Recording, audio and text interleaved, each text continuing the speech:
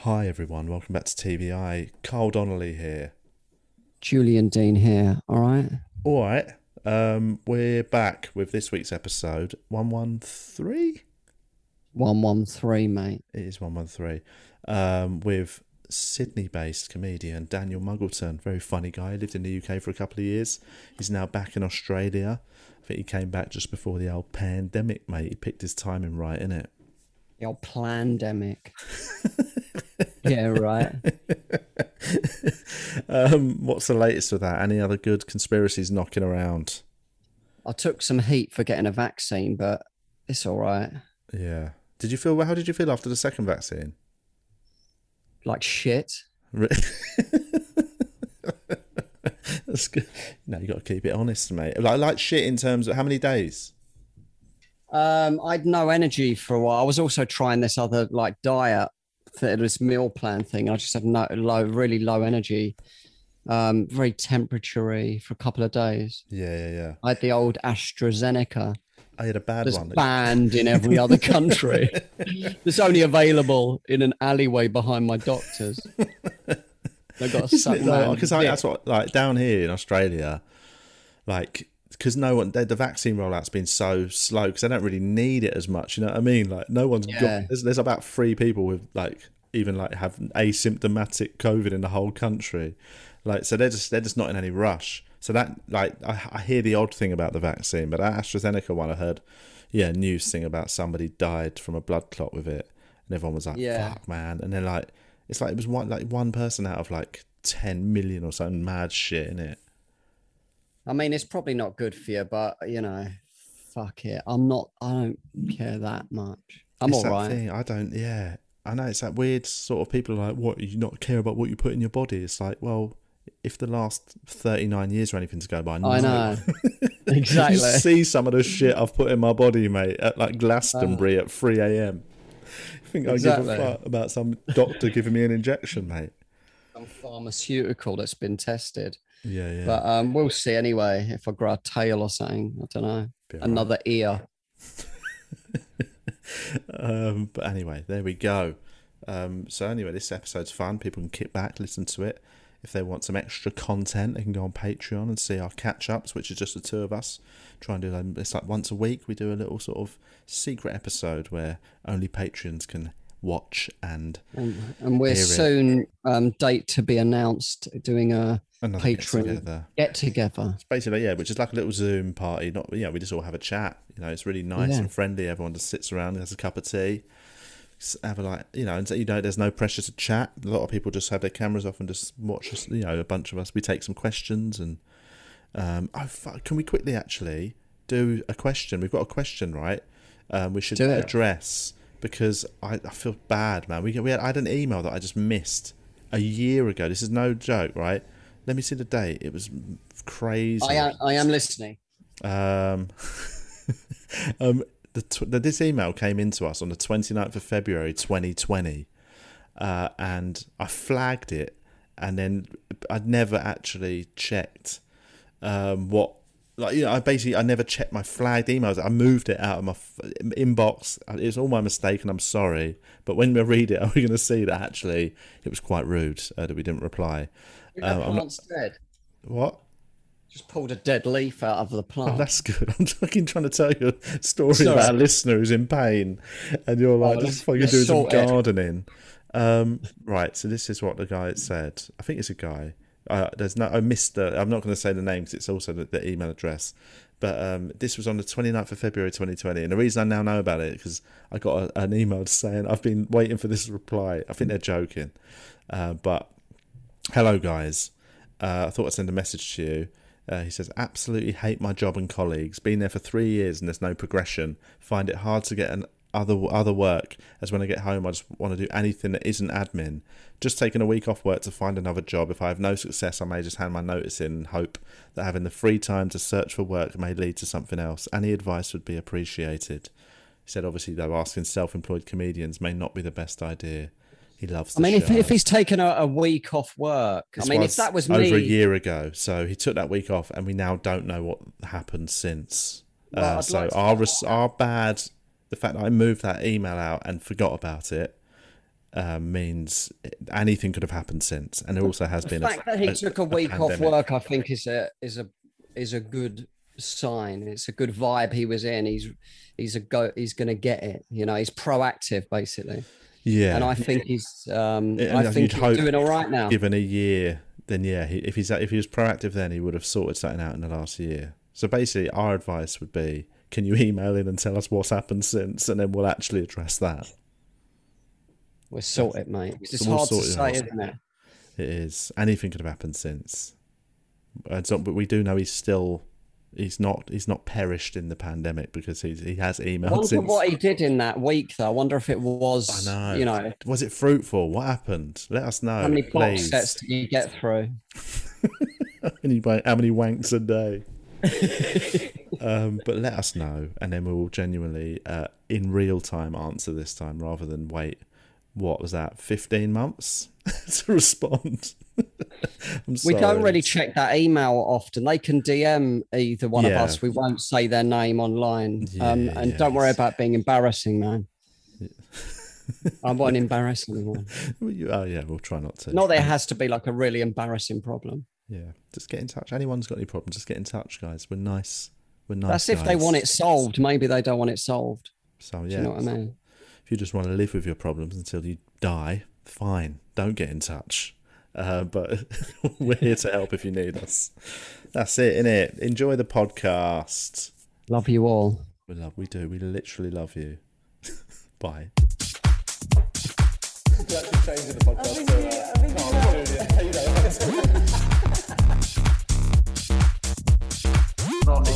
Die of AIDS in an alleyway. I'm alright, bro. We're on.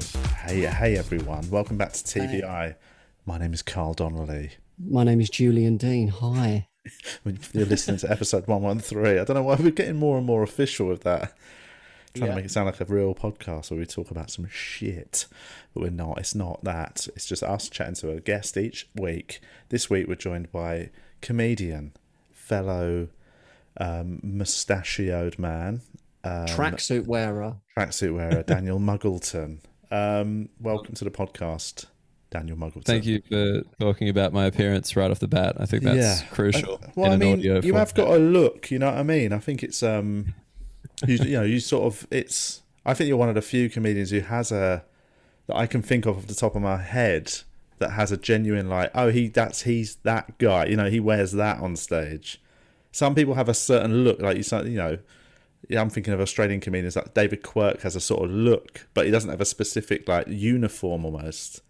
Whereas you have you're a real Adidas tracksuit wearer. Yeah, I've even narrowed it down to red. I used to cycle through the colours, but in Melbourne I was wearing green, and just everyone called me Luigi for like 4 straight hours, just walking down the street, and I just couldn't have it. I was like, yeah, there is. How long have you been wearing the red tracksuit? Since maybe like after Edinburgh 2018, I bought myself a little present in Liverpool. Right. I brought a red tracksuit, and because I used to wear it on the bus, because like I just catch mega buses all the time. When you were driving, I was doing the circuit in the UK, but not making any money. That's comfy mega bus attire, isn't it? You wanted to look like the bus. I wanted to blend in and be comfortable. It suited both purposes. I've always I love an Adidas tracksuit, but I've never thought of them as a comfort item. Do you know what I mean? Because they are. The material, it's not, they're not the softest tracksuit material, the sort of that jersey type material. They're a bit silky, aren't they? Like silky. Yeah, there's a bit of static nylon to them. So they're more comfortable than jeans or a suit. But, in terms of, I was like, on the scale of comfort, there is more comfortable clothing. I mean, you could get more comfortable, Daniel, is what we're saying. Pajamas, I was freaking out early, because it's just like I've traded from denim to tracksuit, and if Carl finds denim more comfortable than polyester, then that's strange, man. No, I'm not saying. I still think denim wouldn't be in the top 3 comfort clothings. Denim's probably the most uncomfortable. I would say, depending on the fit. If you get a I was going thick denim back in the day. I was trying to show off that calf, that well-defined calf. I still have no hair on certain parts of my calf, and I blame skinny jeans in my early 20s. Well, tight jeggings. I've got incredibly hairless ankles, which I blame. I noticed that, yeah. That's what everyone talks about, man. But no, I blame it on my... I used to have quite a phobia of on your shaving regime. On the time I blame it on my bottle of Imac. I blame it on that laser session I got on my ankles. But I used to have a real phobia of being barefoot. I don't know. It just comes from childhood. I never ever was barefoot childhood. I hated it. So I always indoors. Even indoors, I'd always have a sock and a shoe/trainer. So my ankles just a sock have always had a sock on them until I'd say into my early 30s. So I just don't think I ever allowed hair to grow. Stank. Yeah, no, it didn't get the sun to nourish the hair seeds that live in the ankle. Yeah, and just never got any air. They literally were just. I mean, that could affect hair growth. That probably is what it is. Definitely. That's why when they say if you wear a hat all the time, even indoors, it will cause more baldness, wouldn't it? Yeah, I'm never even trying a hat on again. Then, not even coming near. Because you've got a good head of hair, Daniel. I will say, we do. I was saying before we hit record, I was talking about how, we look like we should be in I'd say early 2000s indie band. The three of us, just two of us with moustaches, one with a beard. Like when you go to an audition and everyone in the waiting room looks like where they're looking for a certain look. Yeah. They're like, right, you'll just get a load of white guys with a bit of funny facial hair, and you find yourself sitting in a waiting room with ready for the porn scene. I once did an audition for EastEnders where I went into the waiting room and I basically sat in a waiting room and I was the ugliest version of me. Do you know what I mean? All the other guys were hot actors and they were ripped. And I was I remember seeing you there, yeah. You were cleaning out the bins. I got a call back. I was doing some temp work behind the reception. But yeah, have you ever done we do look auditions? Because you look the same. Oh, sorry, what? I was going to say, have you ever done because you're as a comedian? I think sometimes as a comedian, you sometimes get asked. I've been asked to audition for things, even though I'm not an actor, and I'm just out of my depth. It's because if you look a certain way and you're a comedian, sometimes you get asked to do things that are outside your remit. Yeah. Have you done any acting? I'm horrible. I've been in the background of some sketches, but this one thing that I had to do was I was a French exchange student called Pierre on this very weird bit of casting, to be honest. Well, it was my friend's web series, and she was like, "Would you like to be in it?" And I'm like, "Not really." And she's like, "Well, we got this role of Pierre, the French exchange student." And as an Australian with no accent game at all, I was like, this is not going to play well. Everyone else there, actor. Me, comedian. Barely comedian then. Basically just law student finished, that was the window of my life. And it's horrible. It's on YouTube forever as well. You can't scrub shit from the internet. What's it called? How do we find this? The audition is online. The audition is show. Online. No. I was in it, dude. It's a web series. You got it. That's good, though, isn't it? I've been for an audition and they asked me to do an accent, and I practice. Got there, and it was so. It was so bad. I find it's so embarrassing, man. When they just them auditions when you just. It was brutal. I left a different person. Yeah, exactly. I had a totally different vibe on the way home. I went a bit into myself. It's I've got so much respect for actors. When you see these, have you ever watched any footage of famous actors auditions for seminal roles they've got, and you watch them just fucking commit to this thing, and you're just like, shit, man, that is so different to my auditions where I walk in and I'm just I just suddenly turn into a little boy and I'm just scared. Yeah. I just don't, because with us, right, sure, they're trying to cast you as yourself, essentially. They're like, we just want you to play you on the thing. And it's amazing how I cannot I cannot be me when requested to. Yeah, I have no ability to do so. It's just like, hey, Dan, be They yourself. get someone else in to play you even better than you can.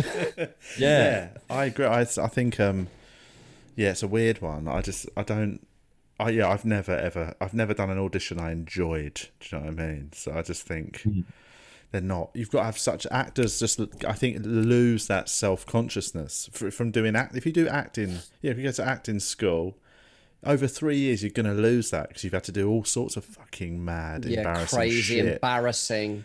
It's so good, like, you just Shameful. lose that. Like Hannah, my wife, she's got so little sort of self-consciousness because she's done acting school and she's just like, she just chats to anyone. She's got so much confidence. And I'm like, I wish I did acting school instead of just being shit at school and then became a comedian and spent the first 5 years of being a comedian hardly talking to any other comedians because I didn't want to. I was just like, you know what I mean? I was just like, I realised that I've only in my 30s, I reckon, sort of started to come out of myself. But we live and learn. How long have you been doing comedy, Daniel Muggleton? I've been going 8 years, I think, at this point, or maybe over 8. I'm not sure. I think I started like the end of 2012. Because what was your? Because obviously we met in London when you were living in London. Correct. And so, how long had you been going when you moved to London? I must have been like 5 or 6 years. Okay. Something like that. And so you were only in London for how long? 2 years. The length of visa that your government gives every Australian under the age of 31. Oh yeah. And then what happens after? Yeah, You just got to get to fuck. Or is there a way of getting the longer one? Oh, I could have, told the government that I was a very important comedian and tried that way. But that would probably come at the cost of me not really having realised how the UK tax system worked in the previous 2 years. So they would have been are you doing this properly? There's no evidence that anyone's ever paid you for this profession. You're either lying and you're a tax dodge or you're shit. Yeah, not getting paid. You're crunching these numbers. Yeah. But yeah, so I just came over because with my partner, like we both moved. We're like, we want to do it, and I didn't expect to like the UK. Like I didn't expect to like the place. I thought I'd like the comedy. Thanks, man. No one expects to like it. We don't worry. This is I'm the opposite now. I'm like, I fucking love it. I'm into it. I'm picking up what you're putting down. I even like Birmingham, which you guys shit on. I enjoy that also. Like I had a good time. Always defended Birmingham. I like the Birmingham people, but the roads are fucking jarring. It's always. I'm not an Uber driver, so I don't really give a shit about that. But they've got pavements that are blocked off. Oh, I know what you're talking about. That weird like under thing. Yeah, it's always. You've always okay. You've always got to walk 3 miles. Shazia Mirza used to have a good joke about that. I think she's from that way. I think the joke was, I'm from Birmingham, which will be lovely when it's finished, like that, which is just I think a really funny line. But it is one of them cities that is always.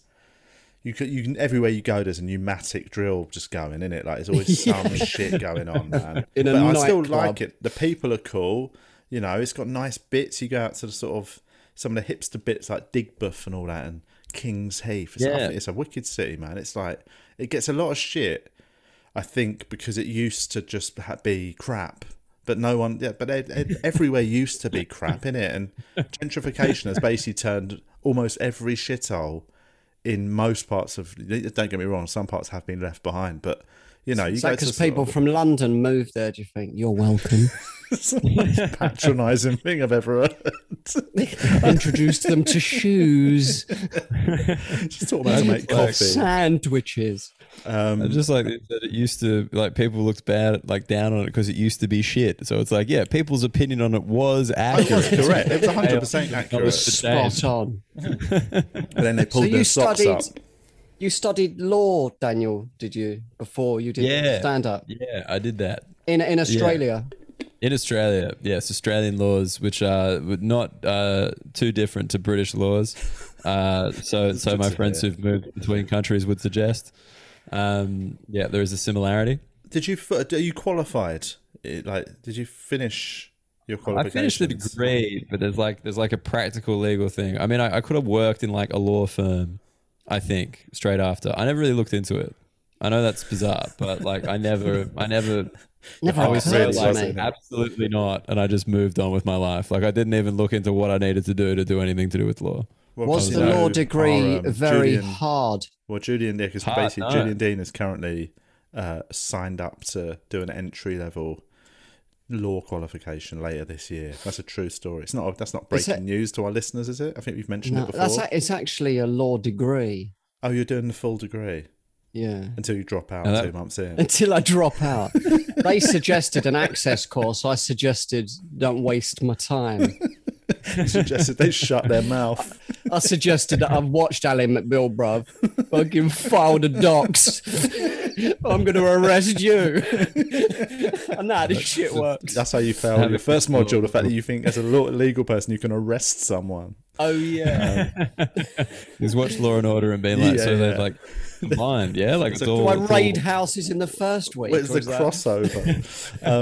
But yeah, so how hard is a legal degree? Because we need to. I think we need to get Julian ready for this undertaking. I have full faith in Julian so far, not just because he looks indistinguishable from me down to the glasses, but yeah, I do. It's really, this is going to sound weird. It's very easy. It's very difficult to fail. This is everything Julian wants to hear right now. I'm told I'm very good at failing, but I'm told that you need a 2-1. If anyone can do it, first. that I know. Yeah. Julian's that man. Throw down the gauntlet like that. What? Yeah, what is you it? need a. What is a 2-1? That's a second, like, so his first is Degrees the best. here. Yeah, degrees are marked in. You either get a first class degree. If you can I get a suddenly got second. really scared for a sec that I absolutely didn't know what I was talking about. Yeah, it goes down. Like you get I guess a it's first, different here. second. You can get a 2-1. There's a 2-2, Okay. which is like just about you got all right. You got away with uni. After that, you failed essentially because we used to call it a Desmond, a 2-2, which is a bit of fun. But It's fun. God, you guys have fucking nicknames for everything. It's very impressive. We do have nicknames for everything. But Like you've had the language for a very long time. You're like, fucking, have. we can fill in some blanks here. I don't think we've been the best guardians of it, to be honest. But you know, so yeah, so because it's going to be like, what did you specialise in anything? Or was a legal degree like the one before you decide? Well, like in the law, like you don't necessarily specialize. You just work in that field, so you become like more experienced. Like it's not like a doctor where you have to gain all this extra. Yeah. You know what I mean? Yes. So One thing after a with law that is degree, you basically can go solicitor or barrister. Is that the same? I mean, you could do loads of other things with it. I've never but- understood what the difference between those two people are. Well, a barrister is the guy in the wigs and stuff that would be in a crown court. Okay. that is the legal definition from Foundations of Law. Correct, Julian. The wigs and stuff. Very well done. Wigs and stuff, wigs and robes, And the in cloaks, standing yeah, up, and the addressing robes. the judge. All right. But a barrister, yeah, essentially you've passed the bar to be a barrister. You're like a silk. That's the at next that point. one. Silk. Right. But a solicitor Yeah. is just anyone who's got their degree. Well, a silk is like a silk is like a QC, isn't it? I don't know. In Australia, we got rid of the QC. We now have the SC. What does that Because stand we used for? to be Queen's Counsel and now it's Senior Counsel. Because we're trying to distance ourselves from your country while retaining From the old mate's head pedo on the currency. family. Trying to distance yourself from those pedo harbouring criminals. I was waiting for this podcast to get political. Let's fucking go. Let's dive in. Mate, honestly, I can't believe they got away with that. When Prince Andrew, when we all found out he was a wrong 'un, I was like, every part of my childhood when I was a rabid Irish nationalist just came to the surface, and I was like, we're fucking finally going to get him, mate. I was hoping they'd be hanging off Tower Bridge. Ended up, they just got away with it because of coronavirus. So I was livid. That was just him, really, though, wasn't it? Yeah, I mean, I'm not saying they're all pedos, I although don't think the Queen's a takes pedo. one to know one, I've always said. No, but I don't think the Queen's a pedo. What a statement.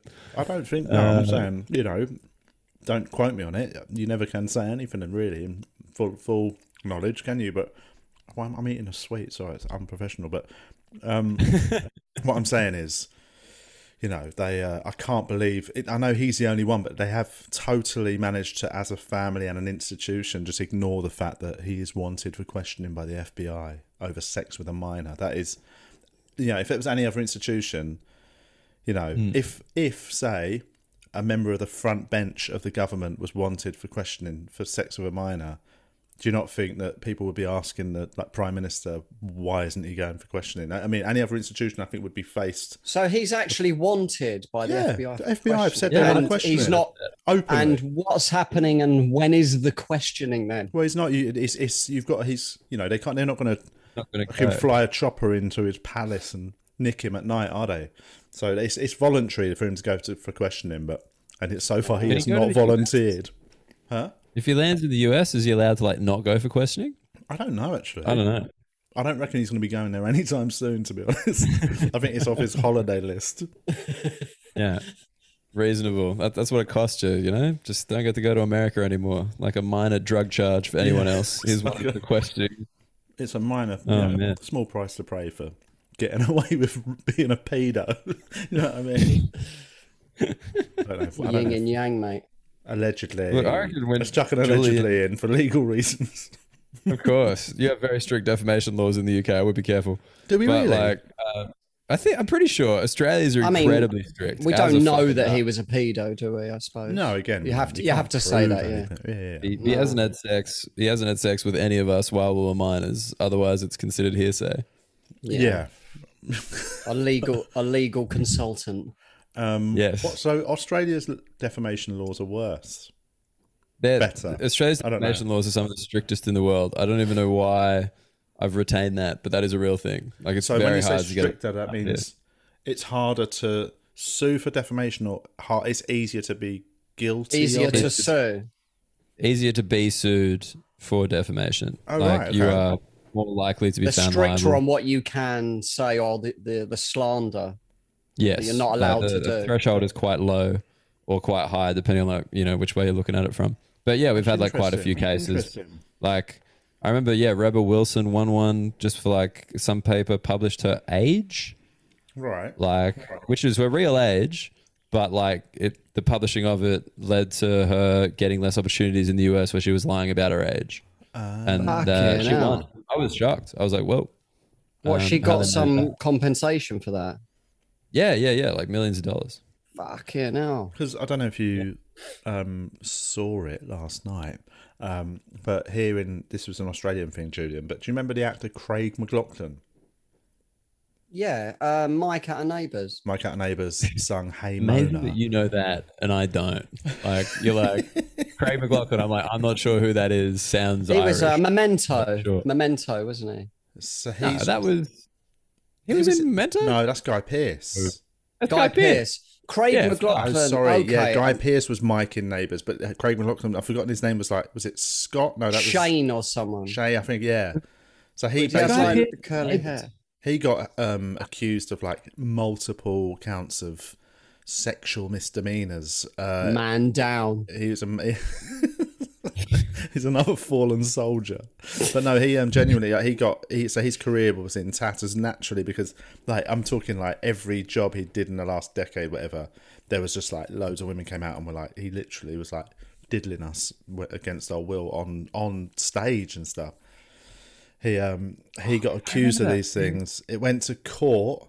He didn't actually get technically charged with anything, and the judge in the sort of passing saying, look, he got cleared of the charges, but said it's mostly to do with like consent laws at the time of the act, and like basically said that there was the judge like sort of even said there was definitely a case what these women said happened, but legally they couldn't say it. But he did a tell-all interview on telly last night, and we watched it just out of morbid curiosity. It was one of the strangest bits of television I've ever seen. Like, I think, the idea was he was going to repair his, reputation and tell his side of the story, but it was all so weirdly filmed. Like, it was filmed like it was sort of a Ricky Gervais he was in his mockumentary. pants. Well, it kept cutting to him like sitting at his piano singing a sad song, and I was like, whoever directed it has absolutely massacred it. Like, just if he wants us to tell his side of the story and try and get people to believe him, just tell your story, mate. Sit in front of a camera and see if you can convince people. Don't break out in song. Don't have a video of you and you and your wife practicing piano, and it's like it was so badly and ham-fistedly done And it's naturally today being ripped to shreds as like, why is he getting to do an hour thing where, you know, there's no interviews like that with all the people that I'm definitely going to watch that. He's accused of fiddling with. But it was fascinating. It's a fascinating bit of telly because it is one of the worst choices I've ever seen anyone make after, you know, when people get caught doing shit and they've got to do the sort of crying on telly thing. It's like the Prince Andrew interview, though. That was I was going to say it's linking back perfectly. Yeah, this episode similar. Yeah, and it was a really. You could tell in his head he thought this would be a good idea, and then you're watching it like, mate, you've had an absolute mare here. You know what I mean? It's like one thing that everyone forgets. What about that Kevin Spacey thing that he released in character? That was the best. As the guy from House of Cards, just talking about like his It was who filmed it for him? Yeah, I think it was him. I think that is like he literally had a 10 quid Amazon tripod on his breakfast bar. Have you seen that, Julian? I've not. Oh fuck, man! He released it. It wasn't this Christmas just gone. It was last Christmas, wasn't it? Christmas 2019. And so it'd been like a year since. Well, he got accused of quite a few Me Too things, didn't he? Yeah, loads. With young guys. Yes. Yeah. And then he came out against that by saying, like, I didn't rape anyone. I'm gay. Yeah. And everyone was like, wait. Everyone's like, fucking leave it. No, but it was the only time over to the weather. He didn't even get a single bit of sympathy. Like, it was so like he'd kept that gay card back in his wallet until he got accused, and he was like, "Oh, I'll get some sympathy with this." Oh, but I'm gay, guys. It's like, yeah, but gay men don't just go around fucking trying to sexually assault cast members in every production. And then he did a kind of tell-all video, but in character. No. It wasn't a tell-all. It was just the weirdest thing. Where it was like a 1 minute video, like where sort of it was like a teaser. It was a teaser trailer for something else, and it came on here, and it was him in character as Frank. What was I can't remember the name of his character in House of Cards.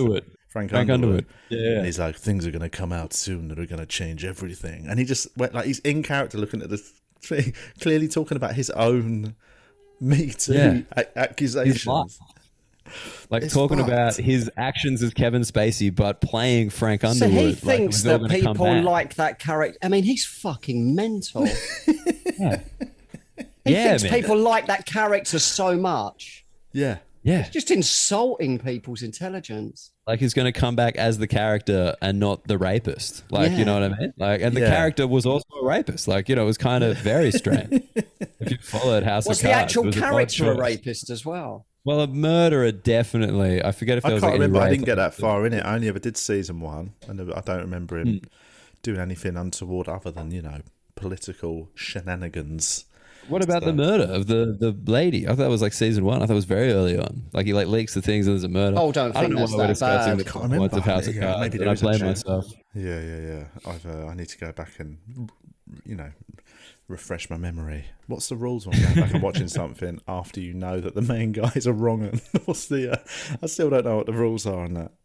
You can't really enjoy it as much, can you? Well, also, I think you can watch it though, can't you? Because like there's that argument, like you couldn't listen to any music from ever, really. You know, all the old musicians, Jerry Lee Lewis and all that, were absolute filth bags.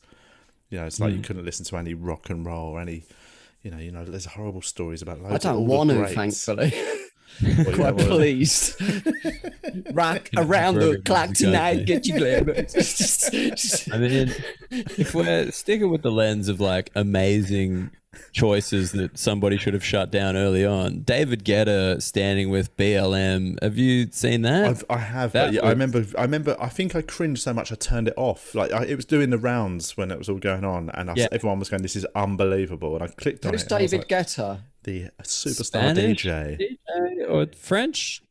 Yeah, he's one of these. He's a European, but he's a super DJ. Like when I say super DJ, I mean like he had a period where he was like the biggest DJ in the world. You're describing him as super. You like like imagine if Ibiza just a super guy. Form. That's like David Guetta. Like, So what he was pictured standing with BLM. What's the controversy with that? Well, no, he was DJing atop the Empire State Building. It was atop the Empire State Building, and he was like, "This is all to all the," and he got rinsed online. I saw that. Rest in power, George Floyd. Then dropped the beat, and it was like, "What the fuck?" Yeah. That was so funny. Man.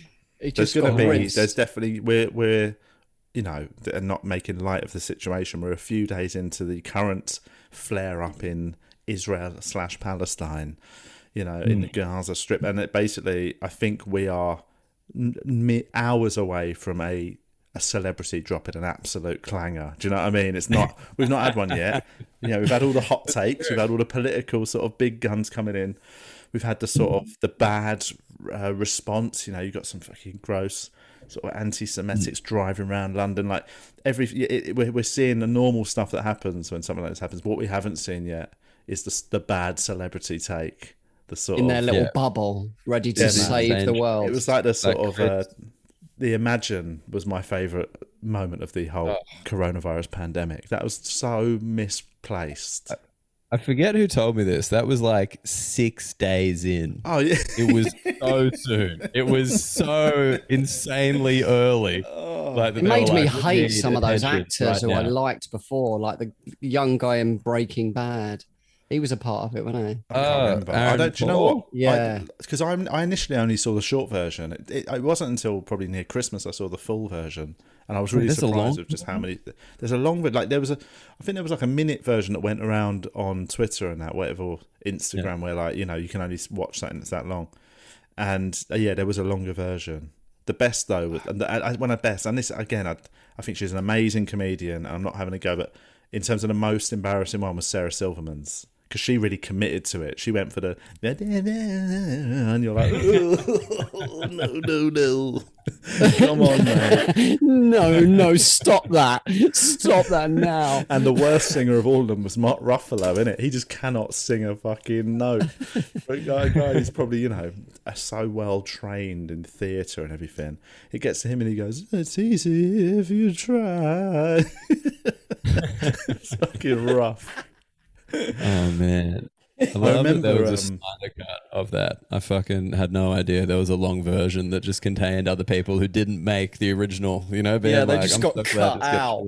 Wasn't there a comedians one went round that was sort of a version? It was slightly funny. Oh, they were taking the piss out of that. I think they were sort of taking the piss out of it, but it was still embarrassing. Because I remember getting a message about doing it. And I missed the message. Like it was like on Instagram DM, and I check them about once every month, and so I just hadn't replied, and it just happened. And then I was like, I wouldn't have done it anyway, but it's that thing. It was still embarrassing, even though it was meant to be a bit of a piss take.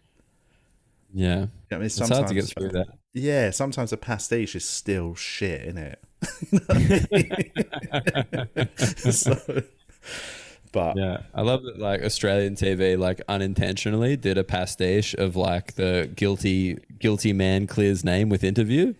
It's just because we're so junk at producing anything. It's this is actually a very funny version of that, but they would have meant it so sincerely, It's so genuine. Every moment, every choice, every bit of music, every bit of editing, you're it's all so considered and trying to be this is a man's life we've ruined. And I kept me and my the guy out of Neighbours talking about? Me and my wife kept looking at each other, just open mouthed, and there was times we were laughing not at what was being talked about, but laughing at how mental the producers are to have made that show and think it was not going to. They might not have given a shit. He probably had a lot of power over it. He put it together. There could be that they've gone literally. Let's give him enough rope to hang himself, and he's just literally what do they care? Exactly. Let him do what he wants. Play piano. Yeah, you're great, man. That'll really warm people to you, man. Break out in song just after you defended. There was a bit when he was punching a punching bag, and it was I'm ready to fight back, and you're like, oh mate, come on. It's almost David Brent shit, man. Take a sabbatical. But it was rough going. But I have to watch it. Yeah, but I reckon we're gonna have a really eggy celebrity vid soon from somebody about Palestine. Yeah, I'm thinking Chris Evans as like Captain Palestine, you know, like he's got the Palestinian flag on the shield. Kim Kardashian, like kind of butt shot with the Palestinian flag over the butt, you know what I mean? Yeah. Or it's just like Free Palestine on either cheek written or something. Like, you know, you've got so many options here. For just Very chaos. open.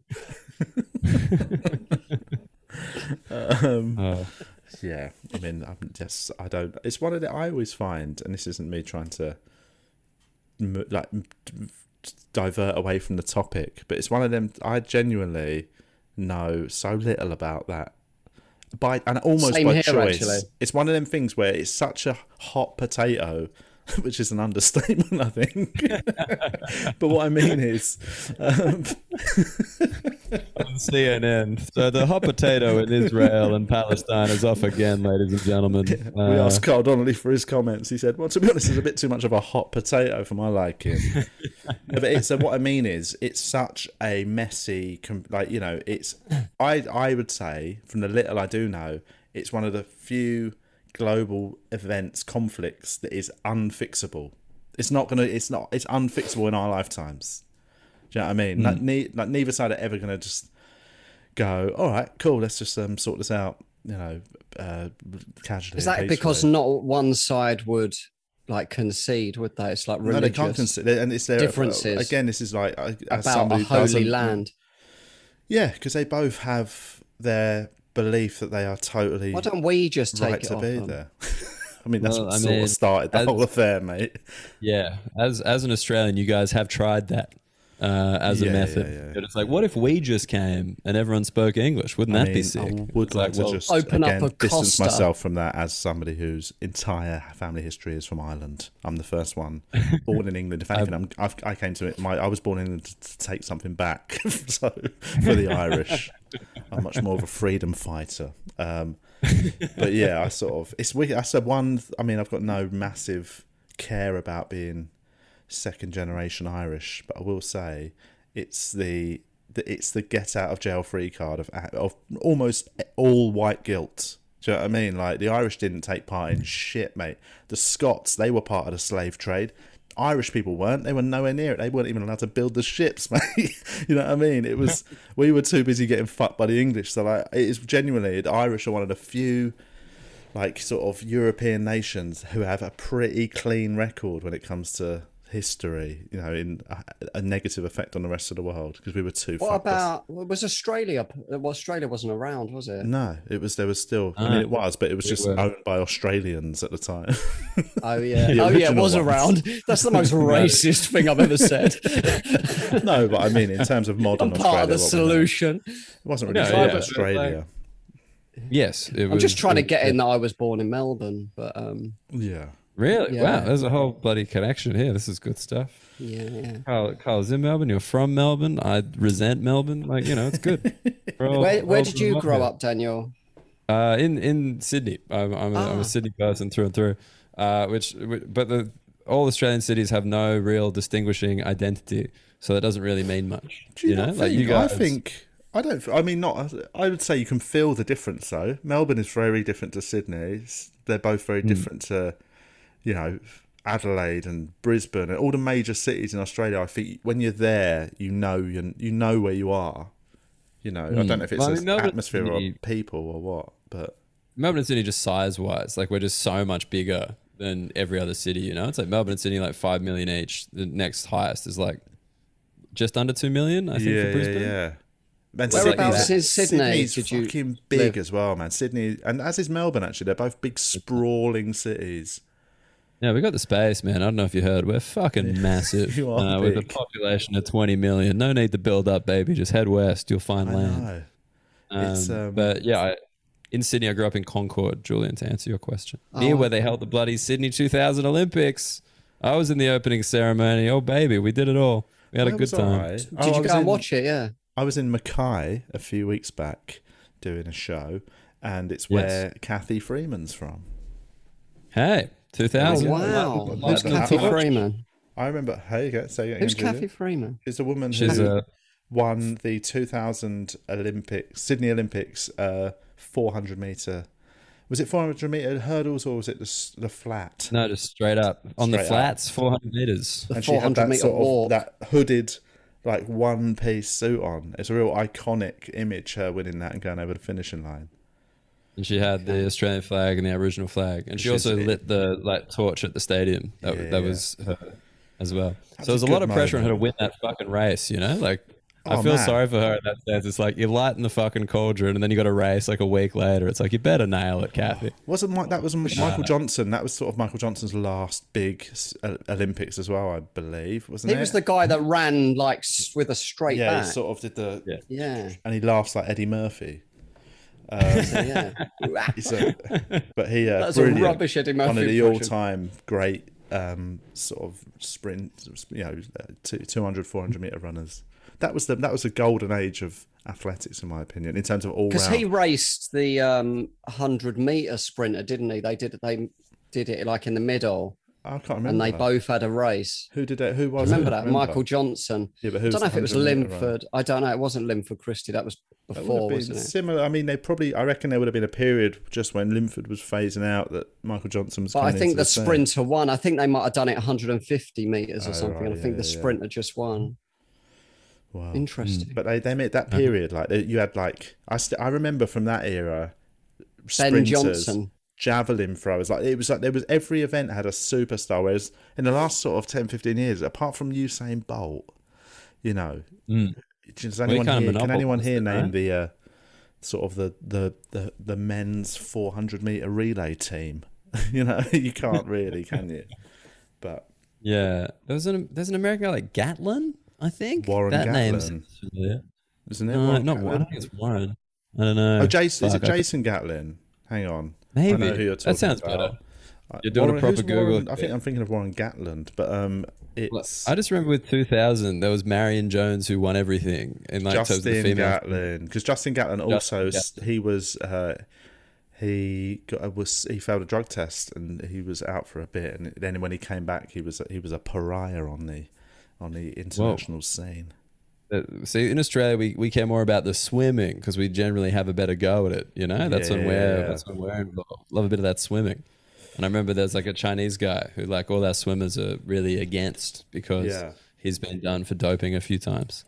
What's that weird? I often hear some swimmers brought up in the argument about, and again, this is another hot potato, but when they talk about trans people in sport, some people talk about when they say like, oh, it's an unfair advantage, and some people talk about, well, unfair advantages is what makes sort of most of the greats in sport were great. Do you know what I mean? You talk about Michael Phelps, the swimmer. He's basically a freak of nature, isn't he? He was born with a wingspan. Most people's giant arms, feet. Well, most people's arms, when they hold them out, are the same height as their body. He's got this weird thing where it's like a foot longer, and he's the only swimmer who's got it. By that logic, and just as devil's advocate, should we just have men and women racing each other then? Well, I mean, what I'm saying, I mean, what do you mean? Just have no categories? Yeah. But what about like weight categories? Well, I was going to say you could do, but there's only weight in fighting, again, isn't there? I'm not, let's not. But to be stereotypical, I think we know who's going to win certain spots. You know what I mean? But yeah, that's what I mean. What I mean is, it throws a spanner in the works when that argument where it is all about just saying it's an unfair advantage. Actually, there are examples where an individual has an unfair advantage that's never been addressed. So the moment you throw that argument in, it opens up a whole new kettle of arguments. That old phrase. but in terms of when you're boxing though, like not necessarily the biggest guy wins or the biggest reach wins. I mean, look at Tyson; he was small. Yeah, exactly. Look at me; I'm a fucking animal. Not really, so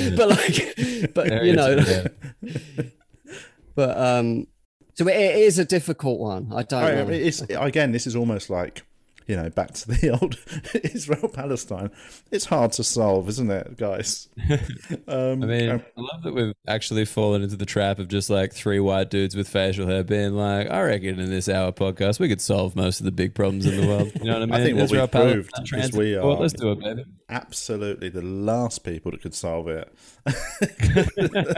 And I think we're quite open about that. We're just looking forward to a potato. That's what we're looking forward to. Do you know what I mean? Maybe we should start a new thing every week on the podcast. We discuss one hot potato that we know nothing about. Yeah. Just bowl, like properly, just roll into a just spitball ideas about something that is absolutely, experts can't solve. And we just like, wow, we'll just chat it through. How hard can it be? And within about 10 seconds, you're like, I'm fucking don't know what I'm talking about. That is the one thing. You take this out of like a podcast and into a pub. I'm telling you stuff about Israel, Palestine. I've got some opinions. I got a beer. Not to fact check. You got some solutions, mate. If I had 5 beers, simple solutions. I've been kicked out of pubs for arguing. Me and my mates used to get into proper heated arguments about stuff. And we'd just be pissed up and shouting about some political thing that none of us knew anything about.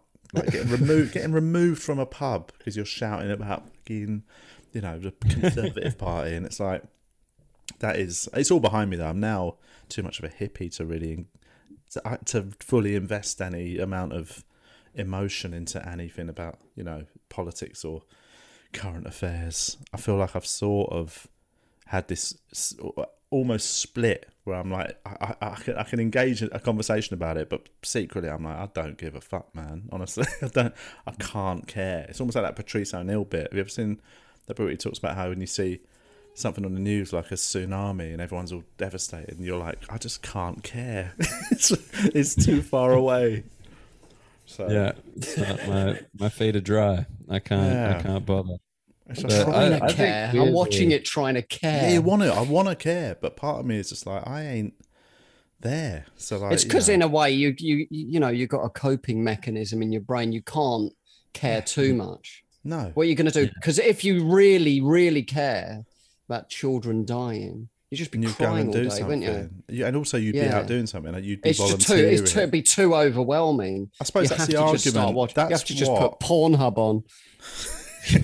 But that would be what would be ultimately, do you know that phrase that sort of fucking wankers throw around quite a lot, which is virtue signalling? Yeah, ultimately, that's sort of what it is, isn't it? Virtue signalling is when you sort of go on about something that you care about all day, but never actually do anything about it. Do you know it's really all about you. Yeah, because you're like, that's virtue. You're saying I care about it without actually physically going out and doing something. Yeah, if you care about homelessness, like that Imagine video. They didn't give a shit. No. You know what I mean? They're all in their mansions. They care about themselves. Yeah, that's what it is, isn't it? Whereas actually, if somebody's out doing stuff... I care about me. Do you know what I mean? And they don't care about me as much as I do. And it's annoying. Yeah. But that's it. I think, I find, I feel like if it's something I really care about, I'll do something about it. But on the whole, I just like, I'm just going to just disengage. A girl I used to date stayed home for an entire weekend after the budget came out, like the federal budget in Australia, because she was so upset with the allocation of state funds. Oh my God. And I was like, we need to see significantly different people. Yeah. Like, you dumped her on the Why, did it directly affect her? No. She was just like, this is a poor, this needs to be distributed differently in order to help different groups. And I'm like, it's a fucking federal budget, brother. It's not even a hot potato. It is a cold potato. It's literally a raw potato. They do it every year. Like it's going to change next year. It's going to change the year after. Like, mate, a full weekend, Yeah. Like it was raining or something. In Australia, we don't go out if it rains. Obviously, you just ride it off till it's sunny again. Yeah. But like chaos. I couldn't get over that. She was bedridden. And I'm like, this is crazy. So funny, isn't it? And I get it, but it is just a real... It makes you worry about how would they react to real life stress? Like, you know what I mean? Someone dying. Being in a sort of... Imagine being in an atrocity with that person. You're in, you know. I know. In an emergency situation. Yeah. They're crying over a fucking budget. You just got. But often it could have been. I mean, I don't know her. I'm not talking about her particularly, but like it could be that. About her specifically. Yeah. No, what's her name? Not really. But you know, they probably have got some underlying stuff they're not dealing with, and they're putting it onto that. Do you think possibly? Yeah. Dude, I don't. This is the thing. Like, I don't know. She started working for like an NGO that was like critical of the government in Australia. What's her Facebook so people can go to it and judge for themselves? Everyone should comment this. It would just cheer up. Like after every budget for the rest of her life, she gets all your listeners commenting "cheer up" on the photo. Cheer up, love. Might never happen, mate. Turn that smile upside down, love. So dumb. But yeah, look, I don't know. Like, I don't think any of it affected her. Like, this was like almost a decade ago, and I can't process the emotions necessary to personally feel a federal budget. Yeah. Like, it's that funny thing. Like, I've lost family members and friends, like good friends have died. And it's not like, you haven't given a shit. Do you know what I mean? Given one shit. No, but I mean, I've been sad, but I've still managed to maintain my, I've not had to, I've just gone, I'll just get on with life and I'll let that grieving feeling. And if you're going to grieve, you go through it and then it's going to be there anyway, regardless of what you do. Sitting in your fucking bedroom ain't going to make it go away quicker. It's just going to let you just dwell on it. So I'm a big fan of lock it down and just like have a meltdown in 10 years time. Clubbing.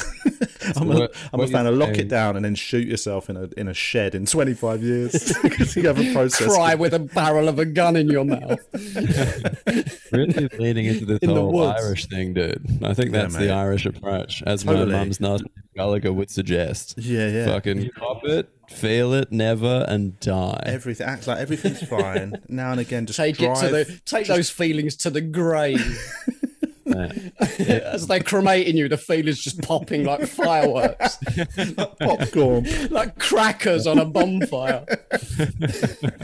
And it goes up into the clouds, and then it rains down, and it's like that's an Irish person's feelings. There you go. Hot rain, acid rain, just burning everyone. But yeah, there is something. I mean, I'm joking, obviously, but I do think there is a middle ground in that sense of, when people talk about, there's the modern thing of like it's okay to not be okay, and it's like no one said it ain't, but it's also okay. Yeah. Who said it ain't? But it's also okay if you're not feeling okay to just get on with it and not fucking wank on about it 100% of your time. Like there's a middle ground. You still have. I think you'd be better served sometimes getting on with your life and, being a bit kinder to yourself and all that. But just that dwelling, I'm so sad. You're just going to make it worse. I say that as somebody who's been through periods like that. I think it is, it's a balancing act. I think you go too far either way, you're fucked. You sort of, there's a happy medium. Yin and yang, isn't it? That happy medium in my head is fighting back tears, I think, because that means you still feel, but they can come out and it'd be unsafe to sob. Just fucking. You accepted they're there, but they're not fucking coming out. You know what I mean? Yeah, that's it. Yeah, that's a good come one. Come out my dick. The Mental Health Podcast with Daniel Muggleton. Fucking fight him back, you dog. Come on, don't cry in public. Julian just ain't getting involved in your drama. Shut up. But yeah, anyway, I've just seen the time. We've been talking for ages. What were we gonna talk about? I was actually gonna start the podcast by saying, what was your Uber rating? Because the last time I saw you, I was the last person in your Uber on your account. Yeah, it hasn't gone down. I did actually check it a week later out of concern for what you might have said to that driver who insisted that he couldn't. Part of me genuinely had such a little thought that it would be well funny to do something horrendous in this taxi and just see what a big what it poo does on the passenger seat. Yeah. Just see if I could get you banned from just Uber. lean in for a kiss when he pulls over. Oh, sorry. Oh, sorry, man. I thought totally giving off that misread vibe. Everyone else left. You stayed. I thought maybe. Yeah, I just thought, I just thought you were giving off them that sort of sense that that's what you wanted. But it was. I do like. Do you inhabit a taxi differently to an Uber? Because like in a taxi, I am more aware that I can be rude to the driver. I know that sounds weird, but I'm like, if an Uber driver screws up, I'm like, he's trying his best. With a taxi, if he fucks up, I'm like, mate, come on. Like we all know it's left. What are you doing? Yeah. Definitely. I mean, also you're aware Uber drivers aren't getting paid as much. Work conditions are worse. Like there's loads of reasons that I'm so forgiving of an Uber driver. You know what I mean?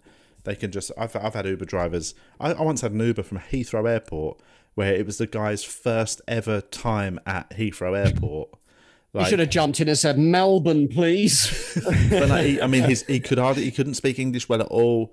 Like I think like I was one of his first ever Uber trips, and it was from the fucking airport. And he just got off the plane himself. Mate, he just nicked a car, picked up a rent-a-car, just put it in the Uber app. He was in the passenger seat weirdly. Loads of suitcases. We had to drop his family off first in Hounslow.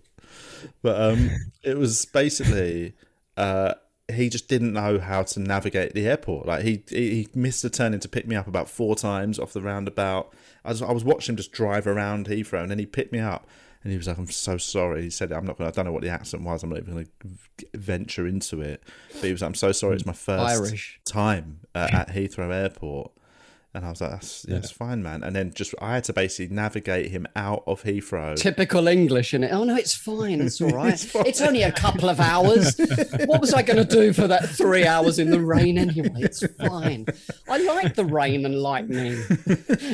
No, but it's that thing of, because he's an my Uber mum driver, can man. wait. He was driving me back from Heathrow Airport for about £35. You know what I mean? That is, if I got a black cab, it'd be 80 quid.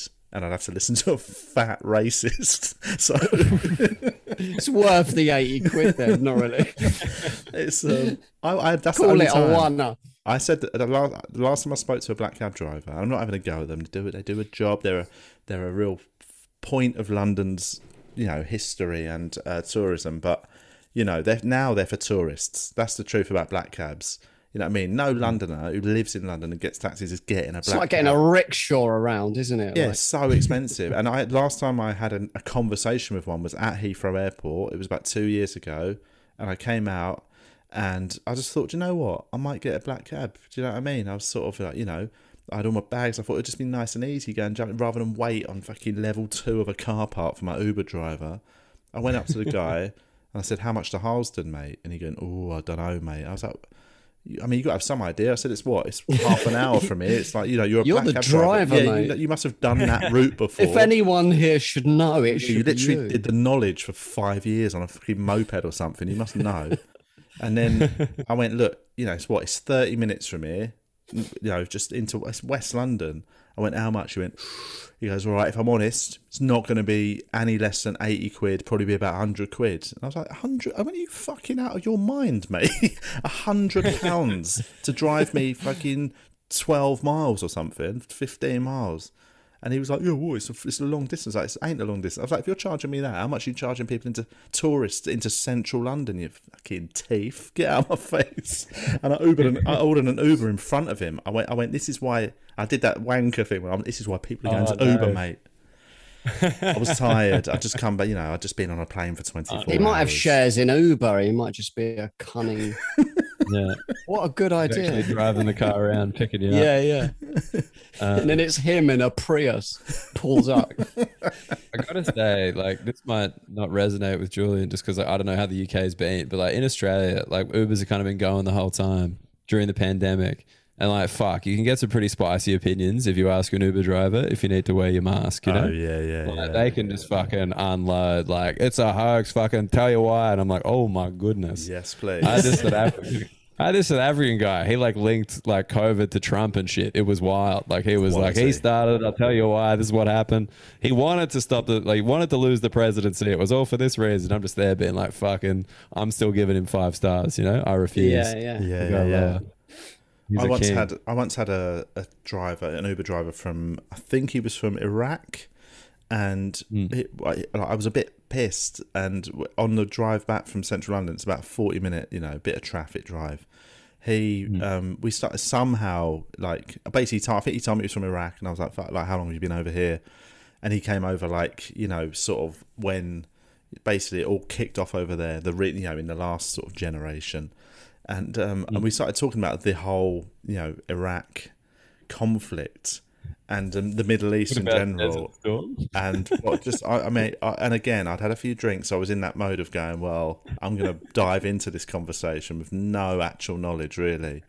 We had a fucking full-on spicy argument about global politics that lasted pretty much all the way up the A40 into northwest London. And he dropped me home, but we were still going when he pulled up on the drive. And like, there was no animosity. It was good fun. Like, we were just going back and forth.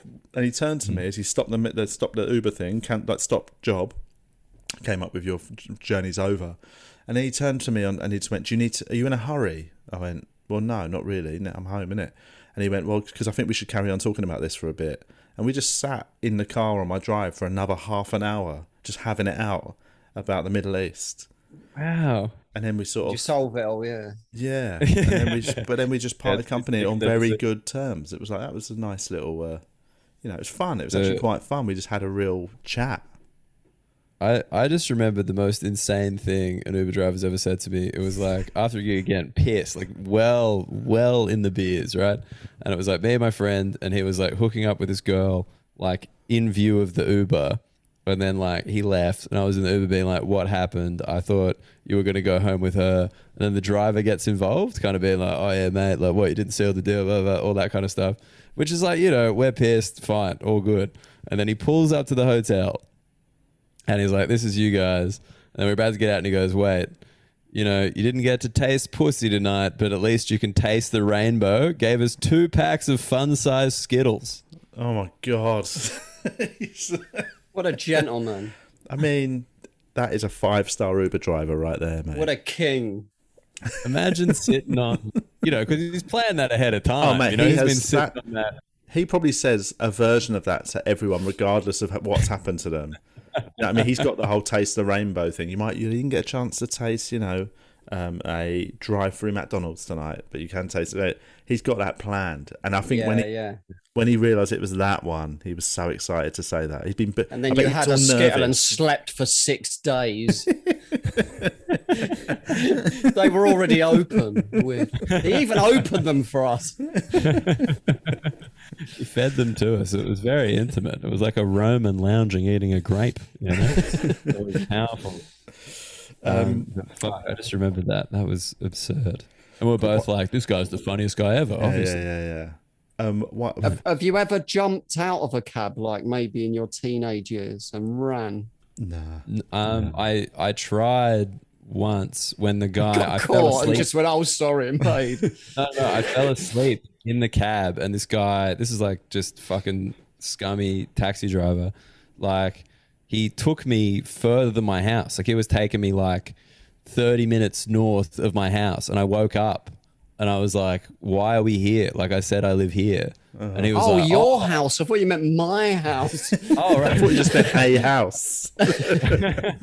I'm so sorry. I should specify the house. Like my current residence. We were 30 minutes north and continuing north. And I was like, mate, like you've taken me the wrong way. And he's like, oh, okay, I'm so sorry. And then like turns around, and like the fare was like $100, and like it should have been 40 because I used to catch it all the time, right? And then like he's driving back, and it's like it's over 100. It's going like 120, 130, whatever. And I'm like, mate, like just so you know, I'm not paying the full fare when you've very intentionally driven like out of the way, like try to scam me kind of thing. But I'm just like hammered, so I'm like, mate, I'm not paying that. And he's like, yeah, well, you're gonna have to, or we're gonna go to the police. And I'm like, call him. I don't give a shit. I'm not paying it. Then I was like eyeing the exit. I think he saw me eyeing the exit, so he took me near my house, and then he wouldn't stop the cab at any point. Like it was never stationary until he whipped me all the way around to this local police station. And then he went in, and I had to like argue with these police officers. I was like 19, just like hammered, being like, it cost this much. He tried to scam me. This is bullshit. And then he like, the police officers sided with me, and they were like, yep, okay, pay the fare. And I was like, cool. And then I paid the fare, and then he drove off and left me at the police station. What a cunt. Unbelievable. right? And I went in and I'm like, he drove off, and they're like, it's not our problem. And I'm like, yeah, fair. That happened to Hannah Warman, didn't it? She put it online. It went kind of viral where she fell asleep in the Uber and then she showed the map of where she lived, where he picked her up from, but the route he went. No, I just did a whole loop of the M25. Yeah, yeah. That's basically what he did. It was just like that. Taker. I know. I think he got fired. Yeah. With Uber, they're tracking you. Like, how do you get away with that? Exactly. It's very silly business. Anyway, we should probably wrap it up because it's been longer than it felt. It flew by. We should probably plug some stuff before we do wrap it up. What you've got some stuff online. You're very good at actually putting clips online. You're really productive at sharing your work. You know, Thank you. Julian, apart from doing this once a week, are pretty bad at putting stuff online. We're just fucking lazy, innit? Yeah, well, but, during the whole pandemic thing, I was like, well, this seems like the way forward. I know it is the way forward, but clips out with captions. God, I'm sick of my fucking voice. I do it all myself. I don't have anyone else. It's just me captioning all my own shit.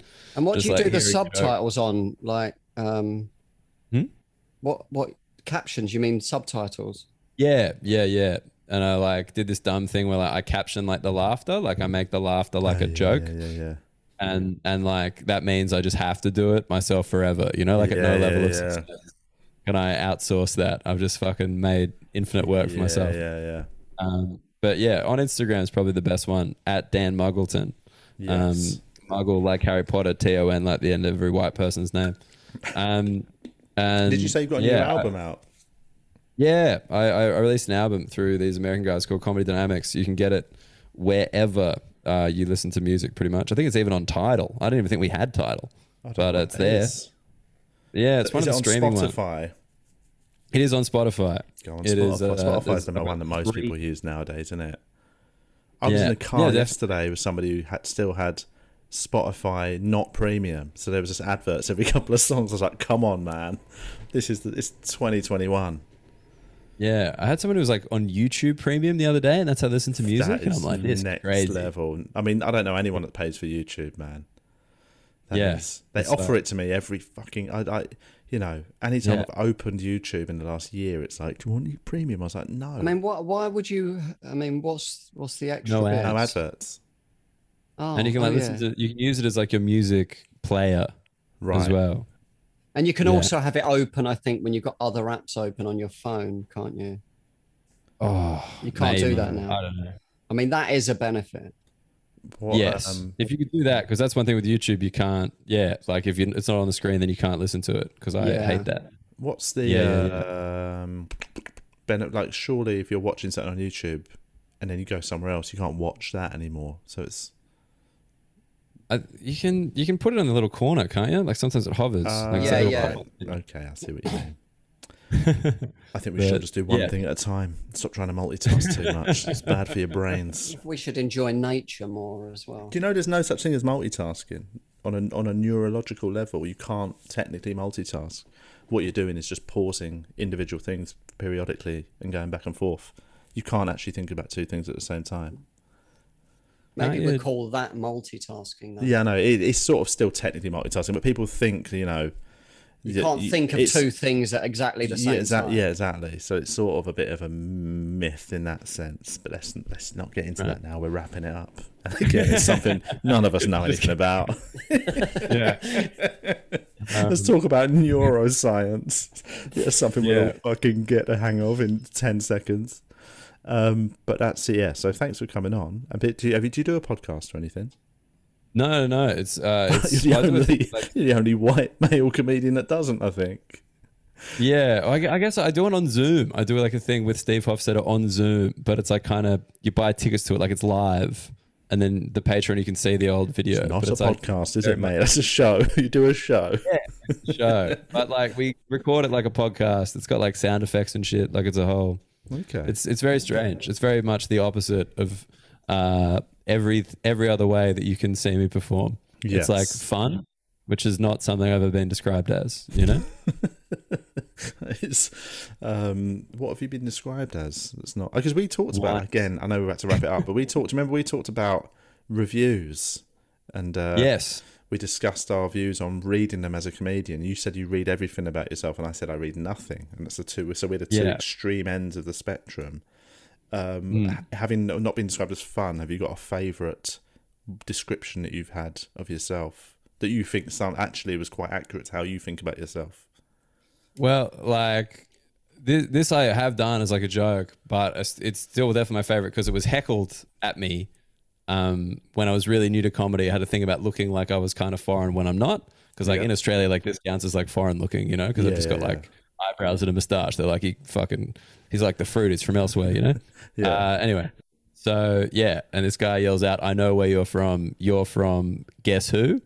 Yes. And I was like, "What do you mean?" And he's like, "Does he have a moustache?" And he made like that. Like, is he wearing glasses? And I'm like, that's fucking good. That is good. Like, I never saw that, but I was like, wow, he got me. Yeah.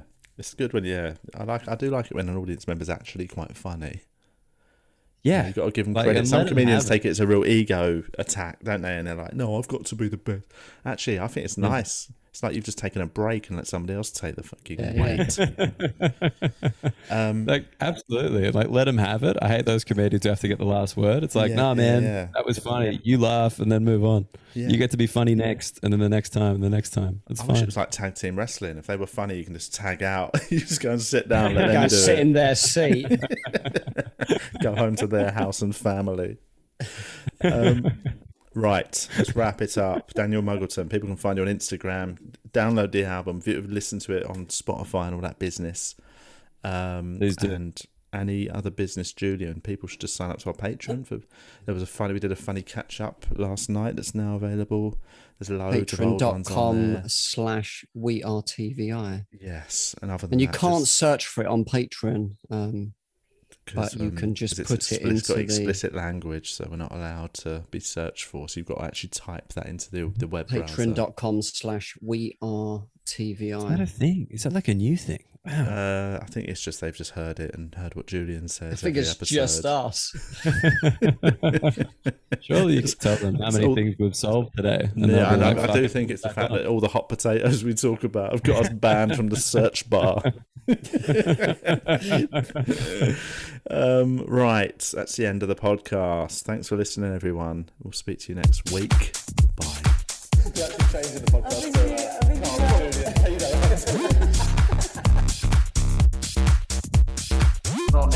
Die of AIDS in an alleyway.